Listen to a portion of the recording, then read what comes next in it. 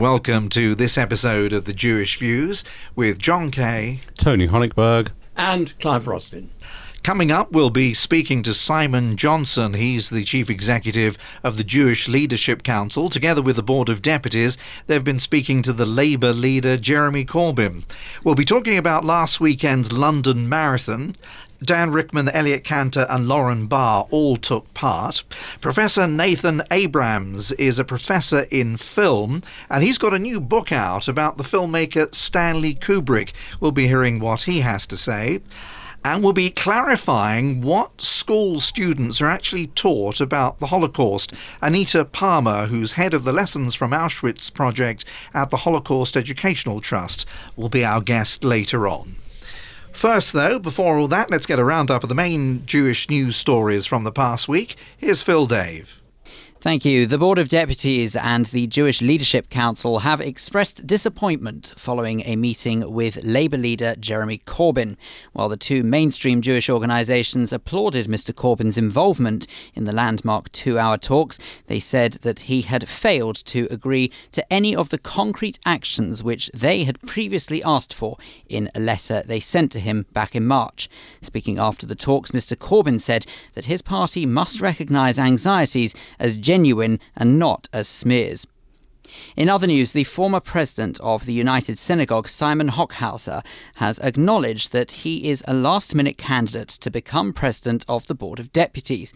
He originally ruled himself out of the running to succeed board president Jonathan Arkush, who surprised deputies in February by announcing that he would not stand for election for a further 3-year period in May. There's been a 30% drop in waiting lists for Jewish secondary school places. The announcement was made by Executive Director of Partnership for Jewish Schools, Rabbi David Mayer. Rabbi Mayer said that a number of factors are responsible for the latest statistics, but most significantly is the additional places offered across the schools. The Berlin Jewish community organised a demonstration against anti-Semitism in response to an attack on an Israeli man wearing a yarmulke, where they urged participants to wear a kippah. A broad coalition from interfaith, political, academic and pro-Israel circles backed the Berlin Wears a Kippah protest located in front of the Jewish Community Centre in the former West Berlin.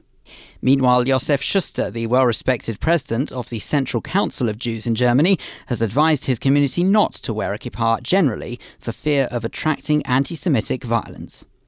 And finally, dozens of Jewish runners took to the streets of the capital to raise more than £100,000 for Jewish organisations.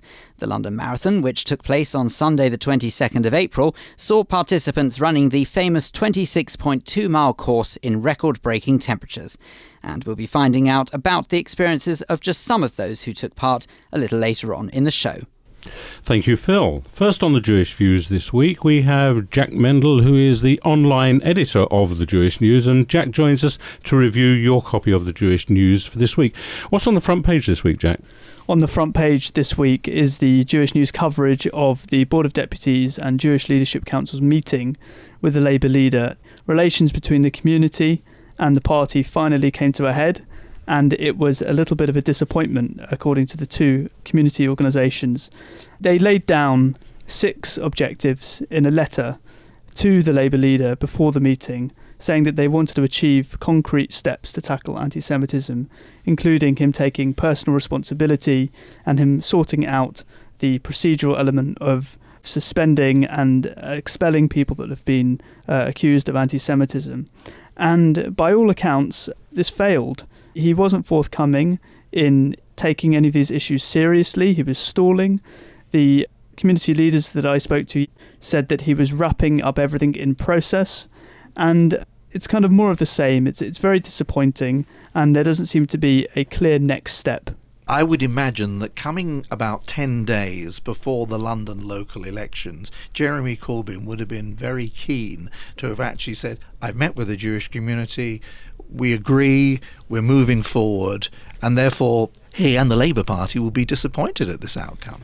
I think there's a number of MPs, such as Wes Streeting, who have come under severe pressure for standing up for colleagues such as Ruth Smith and Luciana Berger, and they'll face electorates at the next general election. I'm not sure how significant it will be for the local elections. Do you think overall it will make a difference to the Labour Party? It's difficult to say, isn't it? The Labour Party, it's undeniable that the party itself has grown massively. There's more people in the party than there are Jews in Britain at the moment. There's 500,000 people in there. So it's understandable that they'll have some problems adapting to such a big party. But nevertheless, in tackling these problems, you need a leader who is willing to engage and who is willing to take on these issues seriously. And from the board and the JLC's statement on Tuesday after the meeting, you can see they don't think that. And after the meeting, Corbyn actually sent out a message on Facebook and Twitter saying that it was a productive meeting. So clearly they are completely poles apart. They are not seeing eye to eye, even though they met face to face. And there is a large gap between the two that doesn't look like it's going to close anytime soon. I wonder whether, when you get two people, you sometimes have opposite opinions. People see things in two different ways, and I wonder whether that's what's happening. The JLC and the Board of Deputies are seeing it in their eyes, and Corbyn seeing it from his eyes, and we're getting cross references here. Absolutely, but the board and the JLC made their intentions extremely clear. They sent a letter to the Labour leader saying these are 6 things we want to achieve, and he agreed to meet them, and he agreed with them, and then he meets and nothing happens. So on the one hand, he seems to be giving a little bit to meet, and then he doesn't really follow through. He doesn't meet them the whole way. Now let's look at some of the other issues in the news this week. What's happening in Germany? Last week, a non-Jewish Israeli man was actually attacked in Berlin for wearing a kippah.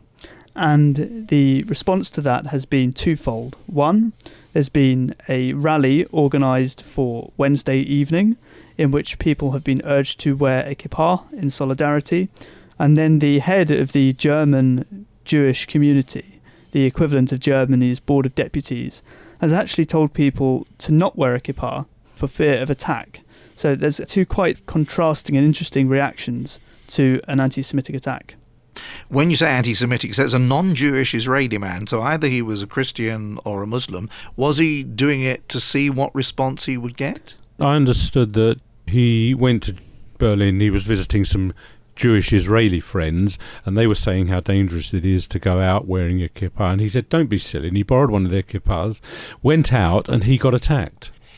Do you think that there's an anti-Jewish feeling growing in Germany? Well, yes, there's evidence that there is. There's rising anti-Semitism right across the European continent, and you can go to a number of sources for that. There's lots of people collecting data.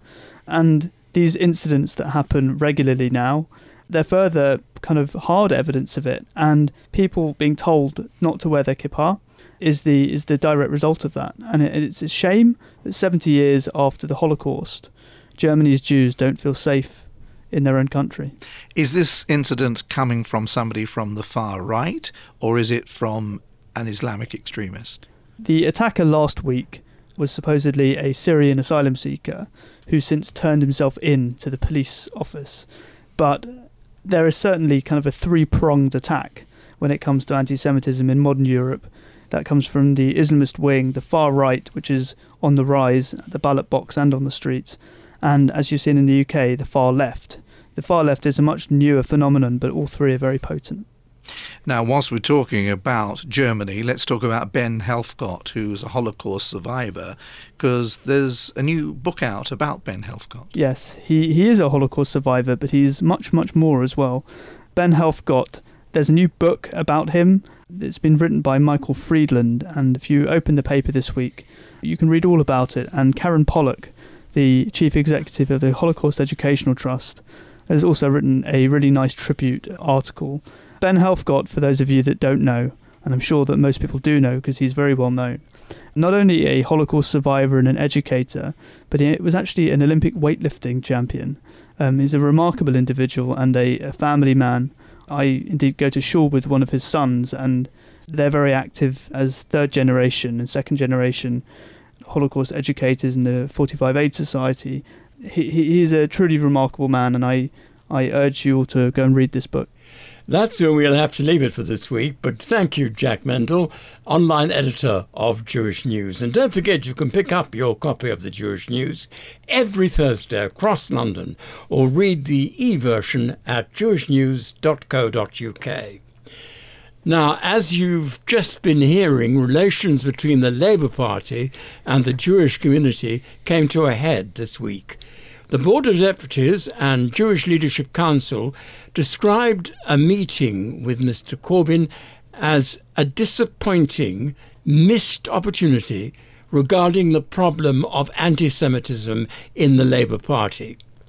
Simon Johnson is Chief Executive of the Jewish Leadership Council and joins me now. Simon, that's not how Jeremy Corbyn is describing this meeting, is it? No, we were all in the same room together. And, he said it was a positive, constructive discussion. And at times, it certainly was. He used, some very constructive words. And he did make some statements that were better than he'd done before. And the words used certainly represented a change, and there was commitment.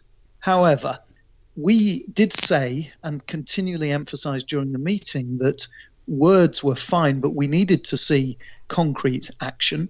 And we had set out some minimum level of actions that would count as concrete action that would satisfy the community in our view. And unfortunately, and we said this during the meeting, it fell short on almost all of those areas. So whilst they did offer some actions, many of the basic things that we asked for that we felt were reasonable were not agreed to. And therefore, we described it as disappointing. What were those basic things? Well, interestingly, the discussion was positive, except when we were discussing these items. So firstly, the fact that we asked for in the meeting a fixed timetable to deal with anti-Semitism cases, including the long-standing cases of Ken Livingstone and Jackie Walker. Now, in the meeting, they said they couldn't give us that. Overnight, they have now confirmed that. Well, fine, they could have told us that in the meeting, and it might have been less disappointing. Did they not even give you a reason for it? They gave lots of reasons of the changes that they were making, and there were changes to the complicated structures within the party. And I understood the good faith that they were doing that. But we continually asked them to commit to a timetable. We didn't mind what that timetable was. They should commit to it and allow us to hold them to it. But they wouldn't do that. The second area, Clive, which I think revealed an ideological difference, was we asked them, as part of the education that they committed to do, to confirm that they had adopted the full IHRA definition of anti-Semitism, together with all the examples and clauses given in that definition. And we felt that that would be a symbolic, important gesture to the community that would carry a great deal of confidence. And we asked a number of times in the meeting, and they wouldn't agree to it. And in fact, advisors to Mr. Corbyn who were in the meeting were choosing to say that there were ideological problems with that definition. What was so disappointing is that the Chakrabarti report had said that the Labour Party should hold itself to a higher standard than other parts of society on these matters. Well, on the IHRA definition, they are holding themselves to a lower standard by not adopting it than, for example, the Crown Prosecution Service, the police, the Scottish Government, the Welsh Government, and 132 local authorities who have adopted it. And we were really baffled why they would not agree to that in the meeting.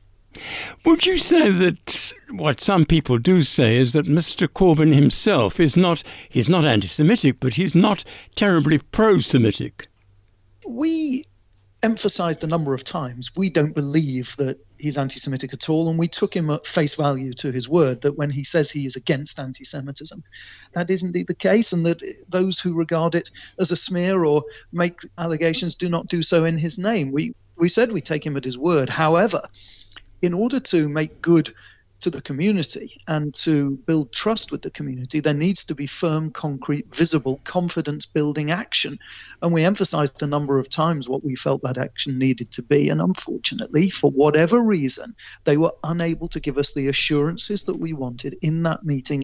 Now, they have agreed that they will see us again in 3 months, and who knows whether by then they may well have made some progress on those issues or even those ones that we raised, but they did not come forward, and that is why we described the meeting as disappointing. So do you think, as a last question, do you think that there is a chance that they might come round to your way of thinking? Well, the fact that they're willing to see us again in 3 months, I think is a constructive step. I don't know whether they will. We've made clear what we wanted. What was interesting was overnight they pushed out the news that they will in fact set themselves a timetable of the end of July to withdraw some of the longest standing cases. Well, that is welcome. And it may well be that if they then decide that they will adopt the IHRA definition, and they confirm that to us, if they decide to have some form of independent scrutiny of their disciplinary processes, that will be fine. If they agree that members of the Parliamentary Labour Party should not share platforms with people who've been suspended, if they protect and continue to protect Jewish and other MPs who are receiving vile abuse for saying that there is anti-Semitism, if they do any of those things, then yes, this will have proved to have been a worthwhile exercise. Now, they didn't indicate that they would do that in the way we suggested. Perhaps they will by the time we next come to have meet them. We have said that we will judge them by their actions. So while their words were welcome, we now need to see actions. We'll be watching very closely to see what they do. Simon Johnson, thank you very much indeed. Thank you, Clive. You're listening to The Jewish Views in association with The Jewish News. Now, more than 40,000 people took part in last weekend's London Marathon, including Elliot Cantor, who comes originally from Cardiff and now lives in Mill Hill, Dan Rickman from Radlett, and Lauren Barr from Finchley. They're all with us today. Perhaps, Elliot, you can tell us first of all, why did you run in the marathon? Who was it for? So I ran a marathon for Tenebris Cancer Care. This was in memory of my sister Justine, who sadly passed away from cancer in 2011, and also coincided with the birthdays of my maternal grandmother and my auntie Rachel, who both also passed away several years ago. Have you ever run in a marathon before? Previous to the marathon, I'd never run really at all outside of football, so this was all new to me. I'd never done a half marathon, a 10k or anything like that. Had you practiced? Yeah, I did some training. Dan helped me a lot through the training, trained throughout the last 3 or 4 months. Now, Dan, if you helped him with the training, presumably you've done this before. I've been running on and off since 2013. I did a half marathon there in aid of Magen David Adom, but always kind of said, no, I won't do a marathon, that's beyond me. My wife had other ideas. She really pushed me, she encouraged me, and we actually originally signed up to do it together, but unfortunately she had to pull out because of injury, and I was left doing it on my own. And you were raising money for World Jewish Relief? World Jewish Relief and High Cancer Care. Now, Lauren, how come you got involved in this? Oh, a long story. It's actually my 20th marathon. I was running it on my 28th wedding anniversary, and my husband and my 2 daughters were also running. My 2 daughters had never done a marathon before. How old are they? They were 24 and 18, and my son, who he ran it 8 years ago when he had just turned 18. So it was going to be like a family affair of all 5 of us becoming London marathoners. Also, we were raising money for North London Hospice. Now, your 20th time, but presumably not as hot as it was last weekend. I have never, ever run a marathon in that heat. It was extremely brutal. All our training was all done in wind, snow, rain, beast from the east, in the gym on treadmills. I mean, it was unbelievable. I mean, last summer when I was training for the Berlin Marathon in September, and I went to Tel Aviv for a summer holiday, and I would never dream of running in the heat of the day, which is what it felt like. All our training in Israel was done early morning and late evening, so it was just a shock. It was very, very hard, and I suffered very badly. Was there plenty of water around? Plenty water, but what was just so upsetting was just, for me, having done so many marathons and just seeing so many people not running. I have never seen so many people walking. I have never seen so many people collapsing. I've never seen so many people go off on stretchers. I've never seen so many people crying, limping. It was quite upsetting, and I myself suffered from very bad sunstroke, and I just found it very, very difficult. I just walked more than I ran. In between marathons then, do you jog or go to the gym? I'm constantly training because I've always got something on the go. I had also just done the Manchester Marathon 2 weeks earlier, which I had an amazing race. I mean, I got my Boston qualification and a PB, but London was my 6th London, and I have never done it under 4 hours, and that was my goal, but I just couldn't do it. It was really tough. Really 26 tough. miles in, an average temperature must be very difficult. Elliot, in a way, you're the less practiced at this, aren't you? Just playing football rather than, any other involvement in actual running. So is it something that you would think about doing again? I'd probably, in terms of marathons, I'd probably look to do like a London marathon, maybe 5 or 10 years. It's not something I'd do annually. I'd probably do a 10K or a half marathon throughout the years, but it's not something I'd pursue constantly to do. It's more to do with the fundraising side of things than anything like that. How much did you raise? I raised just under £5,000. And Lauren, the fact that you've done several marathons in different parts of the world, is there an easy marathon and a hard marathon? There's no such thing as easy and hard. Obviously, certain races are much hillier than others. My Manchester Marathon 2 weeks ago is known to be a very flat course, and the weather was perfect. It was cloudy. You just never know what is going to happen on the day. It is just very unpredictable. And to be honest with you, the hardest part of it is the training. I mean, the 16 weeks with all the commitment that you give to it. And you think, oh, well, the run's going to be easy, but it was just nothing like on Sunday. That was hard. So if you've never done a marathon before and somebody was thinking of doing a marathon, you might be better going to somewhere like Manchester or Holland where it might be Not necessarily. flat. I mean, I would say to anybody, just don't go straight in and do a marathon. Do park runs, do 5K races, 10K races, half marathon, do everything and build it up and do any. I mean, the experience of doing it is life-changing, and obviously if you can do it for charity, all the better. I mean, between myself and my husband over the last 7 years of our running, I mean, we've raised almost £65,000 for charity, and we're just so pleased with ourselves for what we've given back. And which charities? Mostly North London Hospice and High Cancer Care. And Dan, Mo Farah came third. Where did you come? 7,687th. Not that far back. No, it was an achievement to complete it, I would have thought, anyway. It was. Well done to all of you. Dan Rickman, Elliot Cantor and Lauren Barr, thank you very much indeed. Well, I have to say, John, those three of them were absolutely amazing. I have take my hat off to them. I think it was fantastic. It's a real achievement to run 26 miles. I mean, it's one thing to actually be involved regularly in sport, but to suddenly decide, as so many of those 40,000 did, they're going to take part in something like a 26-mile marathon is amazing. I mean, to me, I find just jogging up the road or in the park a bit dull. Certainly, I wouldn't be, preparing for something like that. It's when Dan said he came 7,000th, and you think, crikey, you're a long way behind. When you think there's 40,000 runners, actually, he was quite a long way near to the front. He was amazing, wasn't he? Incredible. And I love it that this is really Jewish, isn't it? They're raising money for charity. It's a very, very Jewish thing to do. I mean, everybody who runs the marathon is raising money for something, but it is such a Jewish thing in your ethos that Jewish people do this. They said this year, because it was so hot, not to put funny costumes on. And some didn't take any notice of that, but I think that adds to it. But that must make it even harder to run 26 miles. Well, normally with the costume on, let alone with the heat. Yes. Yeah, absolutely. I admire all of them. I think they were all absolutely, all the thousands of runners. They all did amazingly. I put your name down for next year, Clive. No, thank you. I've never run in my life. It's certainly worth watching from the comfort of your living room. Absolutely. But that's the closest I'll probably get. You and me both, and Clive as well, I guess. The three of us can sit there and watch it together next year. God willing. If you'd like to get in contact about any of the stories you've heard on this show, then we'd love to hear your Jewish views. Email studio@jewishviews.co.uk. On Facebook, go to facebook.com/thejewishviews.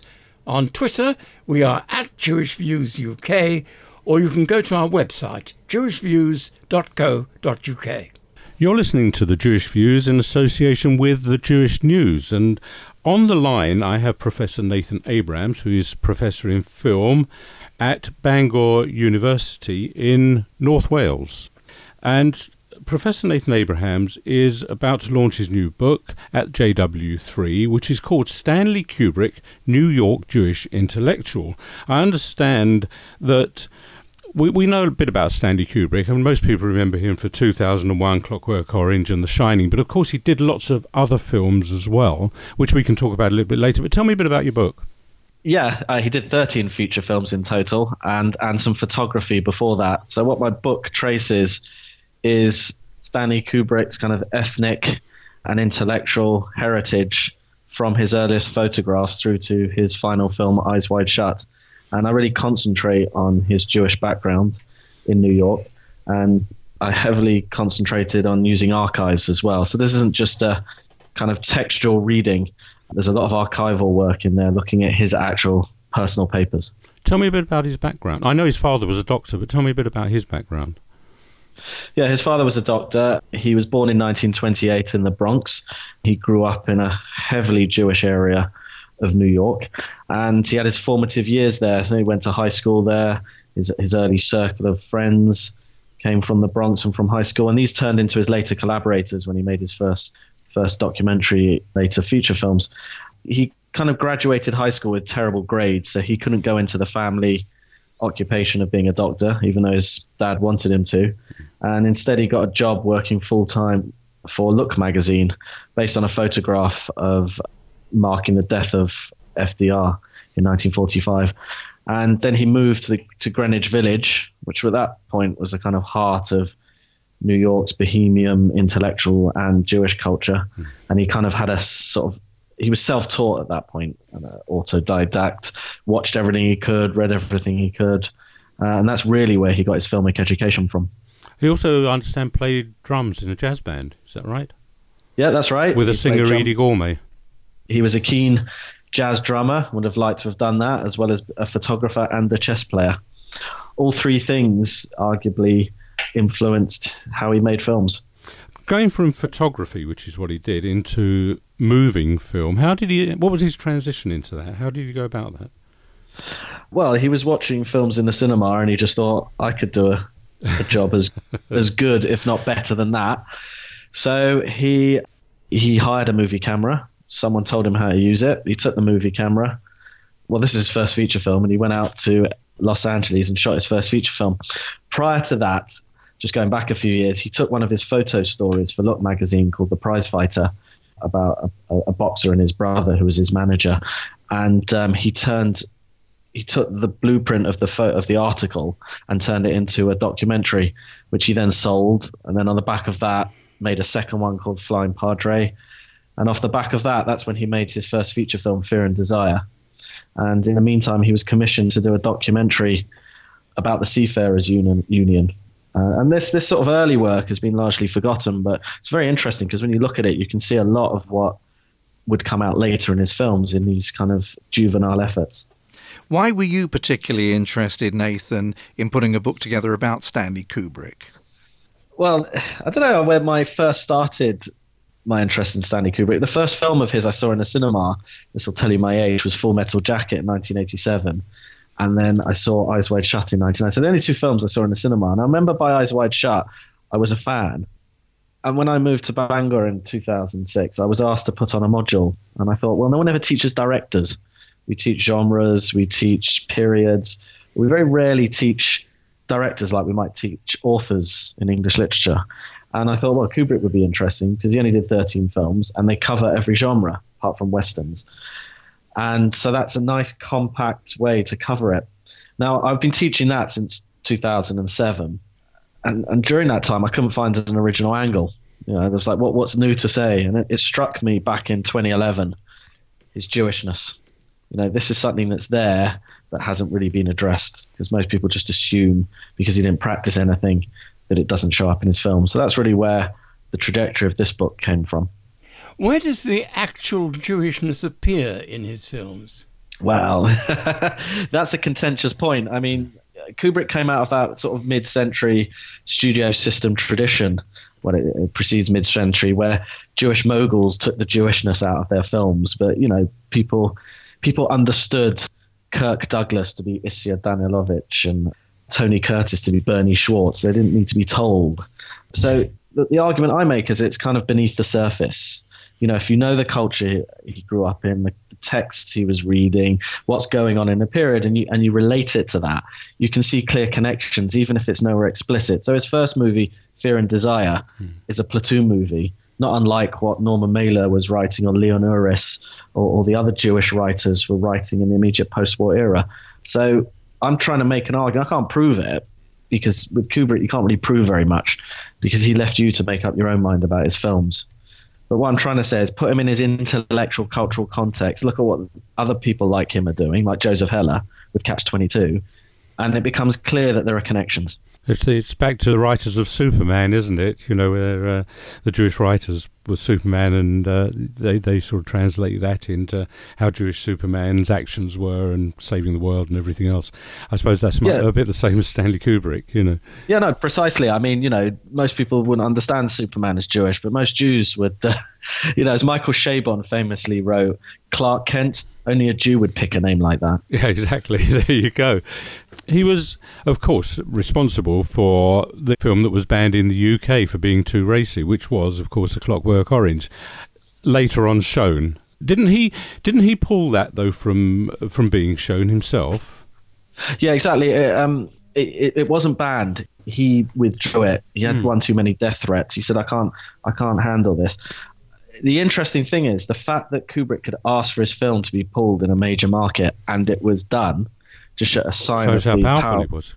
Exactly. And he was the most independent director in commercial cinema ever. And that's a sign of it. And interesting, that's the other film I saw on the big screen, but I only saw it after he died in the cinema in Turnpike Lane, if it's still there. Previously, I had to watch it with Dutch subtitles. I understand that the library that he had in his house, I think it was his wife or his children were going through and logging it all because there was so much stuff that they didn't even know he had. I'm not surprised. I mean, he was a hoarder. Mm-hmm. You know, if you go to his archive in Elephant and Castle, you know, there's all kinds of things in there that he kept. I mean, you really don't just find about how he made his films. You find out about him. You know, the attention to detail, not just on his films, but on like on Home Alarm installment or his pets. You know, there really is kind of everything there. And his book collection was phenomenal. I mean, he read and skimmed huge amounts. I mean, one of the things I'm interested in, obviously, is just the number of books he's got on the Holocaust, which I think he read continuously throughout his career, not just in preparation for the movie that he never made, Aryan Papers. That was just his interest. He just had the interest in it and wanted to be accurate, I guess. Yeah, he had the interest. I mean, what I argue in the book is he had the interest of a New York Jewish intellectual, which is, you know, Holocaust is one of them. Civil rights would be another. Social justice, the nature of evil, the nature of humanity. You know, questions that I argue are integral to Jewishness over 2,000 years interested Kubrick in the 20th century. Professor Nathan Abrams, thank you very much for taking time to talk to us here on The Jewish Views. Well, thank you very much. You're listening to The Jewish Views in association with The Jewish News. Now, out of last week's programme, somebody made a comment that implied that Holocaust education won't necessarily be taught in schools anymore. Well, let's clarify that situation now, shall we? Anita Parmar is head of the Lessons from Auschwitz project at the Holocaust Educational Trust. Anita, what's happening in schools and how is the Holocaust taught? Well, the Holocaust has been part of the national curriculum as a result of the efforts of the Holocaust Educational Trust. One of our first successes was to ensure that it formed part of the curriculum, which it does in schools in England, and this has been the case since 1991. What age are we talking about, Anita? The Holocaust is taught at Key Stage 3, so in 13 and 14, typically when they're sort of in the third year of secondary school or year 9 is usually where it's taught. That's where it sort of fits within the history curriculum. So that's in every school, is it? It's mandatory in schools in England, and that's in every school. Obviously, schools which are academies, they're not bound by the national curriculum, but our understanding is that many of them, in the spirit of good practice, would follow the national curriculum. And what about Scotland, Wales and Northern Ireland? Why is it different there? Obviously, there's a different sort of government in Scotland, Wales and Northern Ireland. But our understanding is there's no formal requirement there, but many schools in these regions do participate in the many sort of programmes that we deliver at the Holocaust Educational Trust. And therefore, the indications are that it is also taught there in those regions as well. Is it taught completely and utterly about the Holocaust, or is it just sort of just give you an idea of what the Holocaust was? Well, the teaching of the Holocaust will vary from school to school, as will the teaching of English or maths or, physics. It is sort of named within the national curriculum. It does appear as the Holocaust. It's not sort of, broadly within sort of 20th century history. The work that we do with teachers suggests that it is taught as a unique subject within itself, not only in history, but also sort of there's a cross-curricular approach in many schools where it can also be sort of touched upon in other subjects such as religious education or English as well. There used to be a scheme where 2 pupils, usually a girl and a boy, from each school would be sent to Auschwitz and then come back and tell the other pupils and their school about their visit there. Does that still go on? Yes, you refer to the Lessons from Auschwitz project, which is a project that I head up at the Trust. It's a programme that's open to students in England, Scotland and Wales. It's a government-funded, government-supported programme, and essentially it is open to 2 sixth form students in each school and college across the country. We do leave it to the teacher to decide which 2 students they put forward. We obviously give them guidance and advice. But these 2 students take essentially what is a 4-part course. The projects are delivered regionally, but the 2 students from each school will attend an orientation seminar where they will hear from a Holocaust survivor, they will learn about pre-war Jewish life, and talk about their expectations of visiting a site such as Auschwitz. Approximately a week to 10 days later, they will go on a one-day visit to Auschwitz, visit the camp there, have a tour of both Auschwitz and Birkenau with educators that have been trained by the Trust as well as a guide from the museum. And on their return, the 2 students then attend a follow-up seminar where they debrief, they reflect on what they've seen, what they've experienced. But more importantly, they are tasked with then going back into their schools and communities and passing on what they've learned. So the project really does have a ripple effect, even though it is 2 students from each school or college. They go back and disseminate what they've experienced and what they feel the key messages are from this experience to their peers and their local community. How do you find the reaction of the children that learn about the Holocaust in the schools?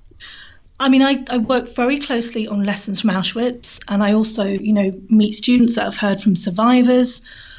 I think an experience such as Lessons from Auschwitz does make the Holocaust more real, more tangible. Yes, they learn about the Holocaust in schools. They may read a textbook or watch a film, but through something like Lessons from Auschwitz, they're, visiting an authentic site. They're confronting sort of what happened during the Holocaust. They have an opportunity to hear a survivor, and our other core projects is that we do arrange for survivors to go into schools and share their testimony. And again, I think hearing from a witness makes this period of history more comprehensible, more understandable. They can relate to the story of one person as opposed to just sort of, for example, looking at the sheer scale. When you look at numbers, yes, numbers are important, and it's important that they understand that, 6 million Jews were killed as a result of the Holocaust. But sometimes that can be difficult to completely comprehend and understand that those huge numbers. So the work that we do in terms of Lessons from Auschwitz, through our outreach program, by giving students the opportunity to hear a survivor, I think has a huge impact and really does impact on their understanding of this period of history. There was a report out that suggested that some schools were reluctant to teach about the Holocaust through some sort of fear of maybe offending other minority communities or not teaching about their experience in comparison with the Holocaust. What's your experience of how schools react generally to the subject of the Holocaust? I think I know the report that you were referring to, and I think at the back of the report there was one sentence that I think it was a piece of anecdotal evidence where one teacher had said they felt nervous or cautious about teaching the Holocaust to their students because I think they had a high proportion of students from a Muslim background. We work with teachers to equip them to teach this sensitive subject in an effective way, to give them the tools to teach this subject in the classroom. So we have teacher training programs for teachers across the country. And I guess going back to your original question, I think once teachers are skilled and are equipped, they feel more confident moving forward and delivering this subject matter, and obviously are reaching students from across different backgrounds. Again, going back to Lessons from Auschwitz, we take students from a variety of different backgrounds. The majority of the students we work with are not Jewish and come from, different faiths and different sort of socio and economic backgrounds as well. And presumably some of them knew absolutely nothing about the Holocaust until the teaching started. Well, again, this is going to vary from sort of school to school and student to student. We also, work with primary students and primary teachers. They would have looked at the Holocaust perhaps when they were 13 or 14. But the students that we're working with when they are 16, we understand that, they may have looked at the Holocaust 3 or 4 years ago. We do give them that sort of grounding, that background, and that preparation is so important before they do visit a site such as Auschwitz. Anita Parmar from the Holocaust Educational Trust, thank you very much indeed for joining us on the Jewish Views this week. Thank you. That's nearly it for this episode of the Jewish Views, but it's time now for our Rabbinic Thought for the week. And this time it comes from Rabbi Andrew Shaw from Mizrachi UK. We're in a very fascinating period of the year. Now, of course, it's the Omer, but in some ways that's not the period I'm talking about. The Omer itself is a period of semi-mourning, when we mourn the deaths of Rabbi Akiva's students. 24,000 died 2,000 years ago. But of course, it's not the major mourning period of the year. That is reserved for the 3 weeks, the 9 days, and of course, culminating Tisha B'Av in the summer, where we mourn destruction of the temple and the exile of the Jewish people from the land of Israel. And why I find that period so remarkable in terms of today is because we're currently in another 3-week period. And it's the period from Yom Ha'atzmaut to Yom Yerushalayim. 3 weeks of celebration of, in essence, the reverse of what happened 2,000 years ago, when the 17th of Tammuz remembers the beginning of the destruction of Jerusalem, and the 9th of Av is the date when the temples were destroyed and the Jews were exiled. We now have, in the modern era, a return to the Jewish state in 1948 and a return to Jerusalem in 1967. And therefore, it's ironic that in the weeks of the Omer, which is a semi-mourning period for the Jewish people, here we have days of celebration of Yom Ha'atzmaut, Yom Yerushalayim, celebrating the modern miracle of the return of the Jewish people.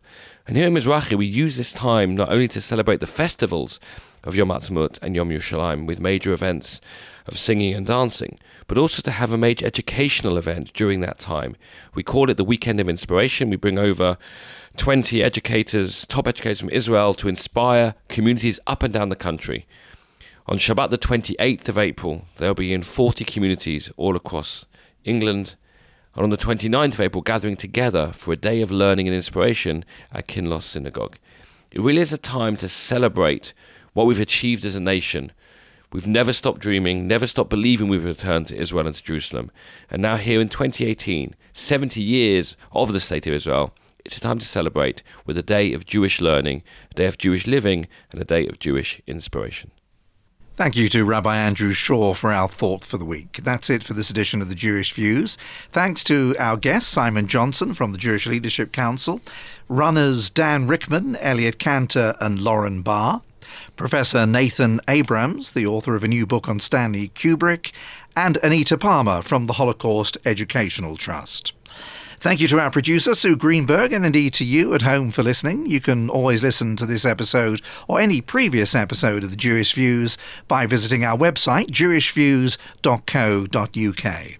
The Jewish Views is brought to you in association with the Jewish News.